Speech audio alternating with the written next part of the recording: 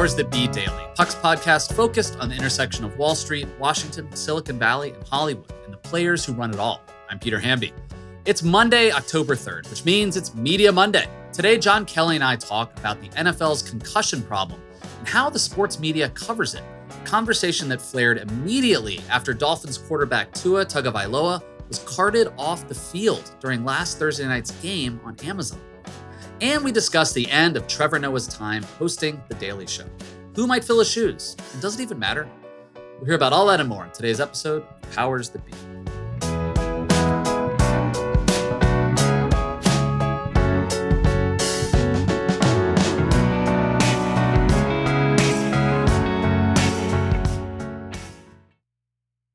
Hey guys, it's Peter. I travel all the time, especially in an election year. And as we all know, what luggage you choose matters. Briggs & Riley is my personal favorite because their luggage performs. It's extremely durable, has amazing features that make packing and getting around easier, and they have the best lifetime guarantee in the industry. If your bag is ever broken or damaged, they will repair it free of charge. No proof of purchase needed, no questions asked, even if an airline damages your bag. All features were created to address customer pain points for a better travel experience. They're extremely durable with rigorous testing and premium materials to last for life. And one thing I love, their supremely smooth, shock-absorbing wheels for easy gliding through your travels through whatever airport you're zooming through. And hot off the press, the Simpatico collection of hard-sided luggage. It's new and improved and just launched on BriggsRiley.com. That's Briggs-Riley.com. It has the new One Touch feature, which allows you to expand your luggage, pack it, and then compress it to its original size. So a carry-on can still fit in the overhead compartment, and that's just one of the new features. It's available in black, navy, and olive. So check out all the Briggs & Riley offerings at Briggs-Riley.com. That's Briggs-Riley.com.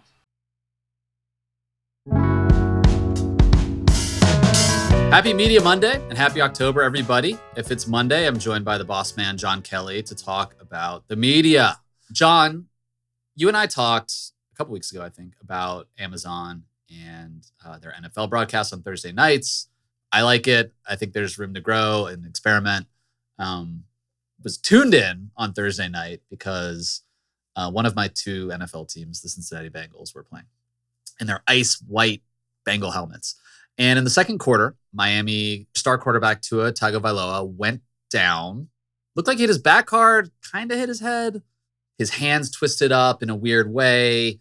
You know, everyone on the internet was speculating that this was, you know, the consequence of the fact that he was playing for the second time in 5 days after maybe getting a concussion. The previous Sunday was cleared to play by the Dolphins staff and passed NFL concussion protocol. And so the conversation on the internet and Twitter immediately was like, the NFL should be canceled. This is tragic. They shouldn't be doing this. There's some truth to that, but we don't totally know what exactly happened as of this taping. One thing that struck me was, regardless of Tua's health, and what the actual outcome is here, like, how do you think NFL and college football, like, broadcasters talk about these injuries, concussions, long-term consequences for players? I mean, I feel like it doesn't come up as much as it should, even though it's in the conversation outside of sports, like in regular media. It's so interesting. Amazon's Thursday Night Football has now become one of the staples of Media Monday. I had just gotten home last night. I was reading through Matt's, as usual, excellent What I'm Hearing piece, which was about to be published. And I saw your text about Tua, and you said, we got to talk about this. And actually, I wasn't in front of the TV, but at that very moment, I was getting blown up on my text threads and on my group chats with friends saying, you know, can you believe this? And so I immediately went to turn it on, and I ended up watching the rest of the game. You forgot to mention your other childhood hero, Joe Burrow, go Tigers. This is like a Peter Hamby double-barreled fantasy, LSU quarterback of his bizarre, sweetheart Cincinnati Bengal team. So the brain injury issue is obviously, terrifying. Anybody who saw Tua get hit last week, they said it was a back injury. He got up so weak and wobbly kneed. It was terrifying. To see him go down again was awful. And there was a chill in the broadcast. So I started watching this around halftime. And there was a deep, uncomfortable chill on the sideline. It dominated the conversation. I think in some ways, and this reflects what I was texting you, and you were texting me back.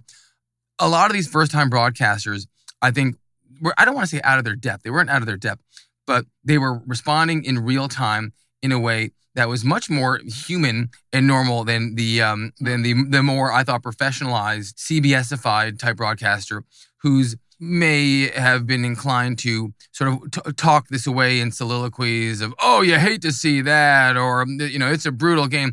And what was most interesting to me was after the game. I'm not sure if you stuck around afterwards, but they were going down the line. Your man, Andrew Whitworth, again, a terrible wardrobe. You got to talk to Bill Hamby about this because there's another sweatshirt, hooded sweatshirt under jacket look. And Ryan Fitzpatrick looked like he was an extra, like Vince Vaughn's body double in Swingers. They were going up and down talking about how scary this is and how the protocol is complicated. And they all admitted to times where they had been hit very hard during their careers. These are all long-time, decade-plus pros. And past the protocol, which some people speculate is really a player-friendly protocol, and been pulled from games by teammates or coaches or people who said, you have to get off the field now. And the camera panned out, and you saw Tony Gonzalez at the end making what looked like a demonstrably angry face, a quiet fury face. And I thought I'd missed it or something, but the camera zoomed back in. Gonzalez threw the toss to Fitzpatrick and then pulled it back and said, no, I'm going to stop because I want to say something that might be unpopular here, but we are not doctors. We don't know what's going on here. And it was just so atonal. And he did look physically unhappy.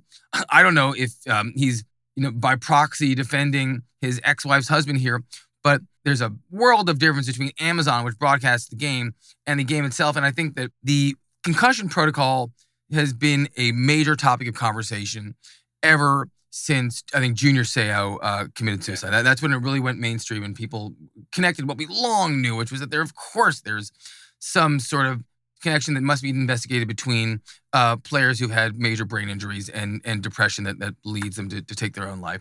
The NFL did not handle it admirably. I don't want to get added over this. I think it's an obvious point, but they did also make the game a lot safer over the years. And the measures they took to make the game safer ensured that there would never be a Jack Tatum, Darryl Stingley incident. And interesting to note, Darryl Stingley, the player who was paralyzed by a Tatum hit in August of 1978. That said, it was wild to me that the NFL is in this interesting pickle where it is now the media and the platform and the product. And when it comes to talking about its most uncomfortable issues, like brain disease, and thank God Tua is okay, by the way. It seems like he's okay, although I don't know why he flew him on the team plane after what looked like a brain injury, but it seems like he's okay. There was a total discomfort in the ability to talk about this, and it was wild to me, and I presume that there's an owners meeting that will be scheduled to address it because it was unacceptable. The Tony Gonzalez comments are interesting. I mean, on the same day, there's a hurricane hitting the state of Florida and people on Twitter are being like, be careful when you share images. We need to trust, figure out which things are accurate. That's not a shark swimming in Tampa. At the same time, Tua goes down and everyone on Twitter is like an expert in like what his diagnosis is, like at least in my feed. And there was people who were like, know-it-alls in politics and journalists. And I follow lots of sports accounts saying Tua shouldn't be playing. And look, maybe he shouldn't have, and maybe Tony's comments were like atonal. And I think the optics are really bad. The fact that he goes down 5 days after clearing concussion protocol, but we still don't know, or at least in the moment after it happened, it was basically like everyone's take was he has a concussion. He had a concussion last week, even though they said it was a back injury. And then this week, it's like, oh, he got 2 concussions in a row. And it's just like, is everyone on Twitter suddenly a doctor? The collective rush to judgment that the Dolphins are bad and did the wrong thing, and Mike McDaniel did the wrong thing, their head coach, by letting him play. At the time, you don't know. And so I'm just like, part of me is just like, okay, this is bad. The NFL has an issue here. It is not often discussed during games and around games and in pregame shows. We talked recently, too, about the Manti Te'o documentary on Netflix. They were in the college football semifinal, and the whole world was obsessed about Manti Te'o's girlfriend, who I think was reported to be very sick and I think maybe had passed away. And I was having a drink with a reporter at ESPN at the time, at Wolfgang's, the New York Times building, where I spent many a paycheck from 2011 to 2014. And when Theo came on to do an interview, this reporter said, "Oh, you're going to find out in a couple of days that like the girlfriend's fake." And what are you talking about? But they knew. So yeah, No, they knew, but didn't talk about it because ESPN had the rights to the game, didn't want to mess with the narrative. And so, broadcast sports journalism often can't be actually journalism because they can't piss off the people who are giving them the content that's like making them millions of dollars, And so that's why you don't hear a lot of conversations about this stuff, I feel like, all the time, even on sports broadcasters that don't have NFL or college football rights. You absolutely underscored and circled the larger structural point, which is true here. We are moving to a world where the incentives get a little screwy. NFL players do not have guaranteed contracts. They need to play through traumatic injuries because performance is all that matters there. There's a world in the NBA where, because of different kind of collective bargaining, where a very good non-all-star player could make $70 million in a few years when the new media rights deals expire and new one starts. In the NFL, a great quarterback can make in the mid-40s now, which is obviously a lot of money, but the money is rarely guaranteed. And the only person who has a guaranteed contract is Deshaun Watson, which is appalling and mind-boggling given the accusations against him. But when everyone's on the dole, it's a really, really problematic situation. And it's problematic in part because we're moving to a world where the NFL in general closes ranks, and it may continue to close further ranks as it figures out how do we become not just the product, but also the distribution. I have no doubt, and we've talked about this before, that the NFL is trying to figure out a way to become its own streaming service where it has extraordinary opportunity and value. There's little doubt that the biggest reason to not let that happen isn't because of the big bang of linear television, but because the NFL needs to be held to account in a lot of ways. It's run by a cabal of 30-something billionaires, and if they're controlling their distribution, then there's going to be a real accountability issue. And I guess that was really what I was sort of a little stunned by on Thursday night. When we come back, John, I want to talk to you about The Daily Show. Trevor Noah announced he's leaving.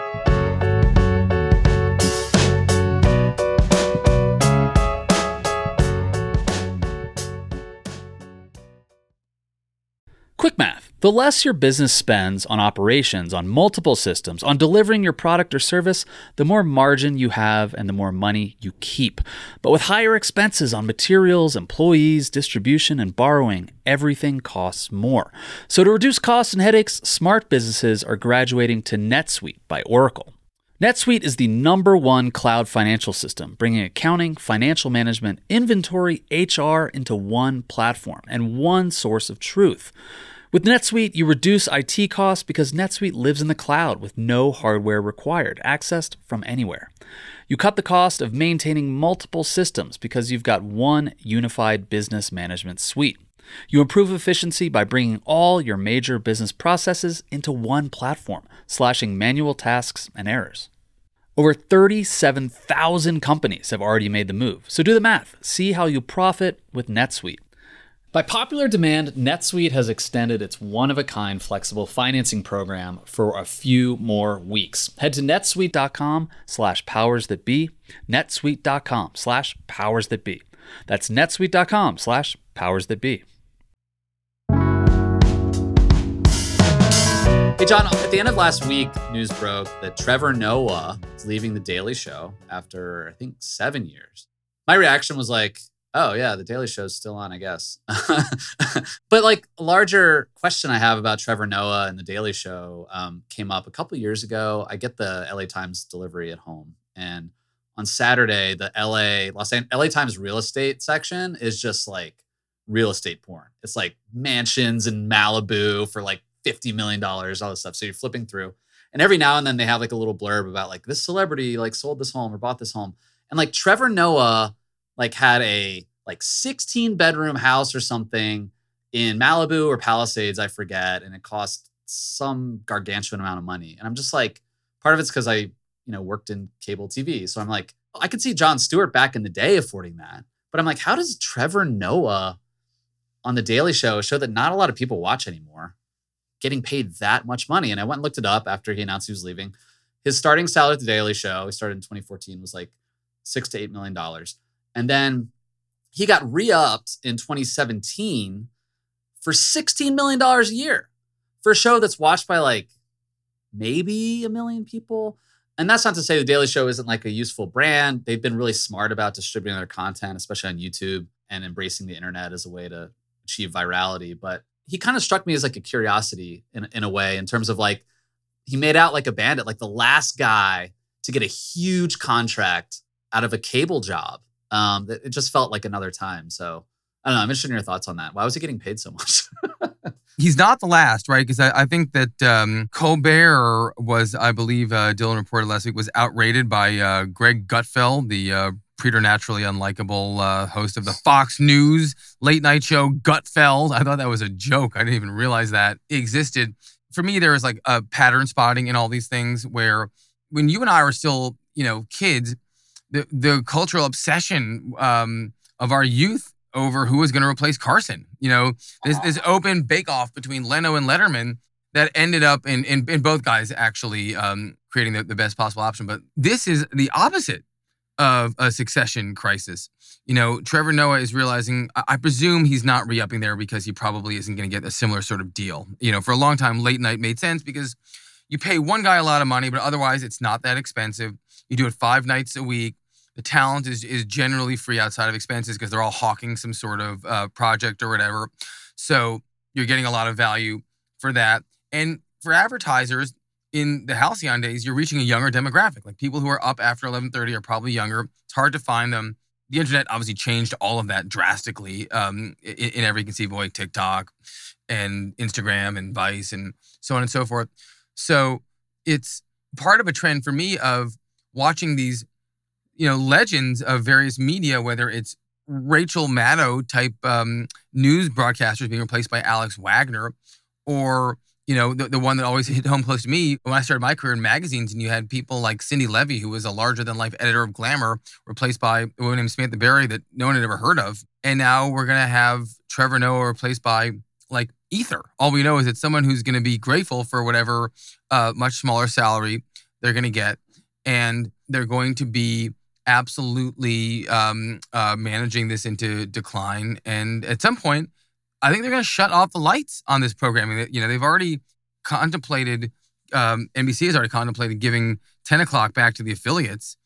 What's to stop them from 11:30 to through the rest of the night? I don't know. I think it's a matter of timing at this point, and there's probably some brinksmanship between the networks and the marketers, and it's only a couple years away. Yeah, and we should say, like, Trevor Noah was a historic pick, and he cultivated a stable of like younger and more diverse comedians that served as correspondents on the show, and again embraced the internet as a way to be like understanding.